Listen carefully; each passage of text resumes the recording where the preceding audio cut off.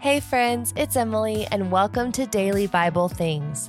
If you're joining in this morning or at the end of your day, let's make space to engage with Scripture. Go ahead and remove distractions and ask the Holy Spirit to help you find rest in God as you engage with today's passage.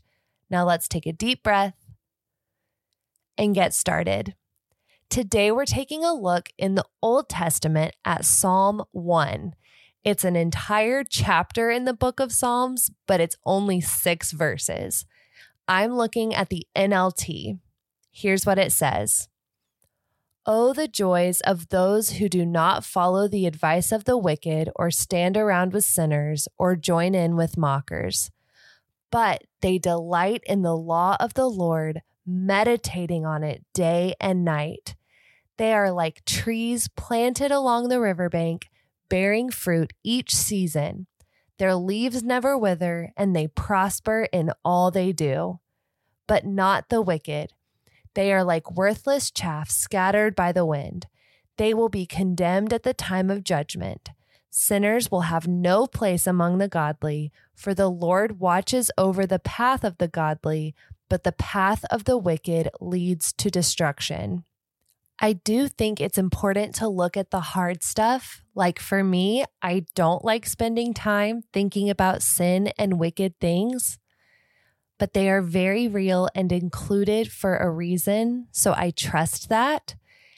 And what I also like to pay attention to is that the bad things, sin and wicked things are very rarely mentioned in Scripture by themselves.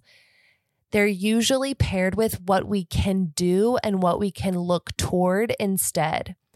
So think of wicked and sinful things as things to turn away from, not things to judge in people because that's not our jobs.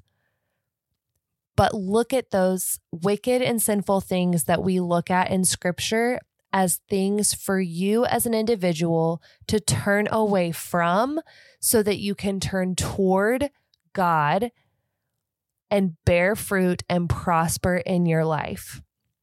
So today, let's think about this question. What is one of God's teachings that you think about often and try to follow?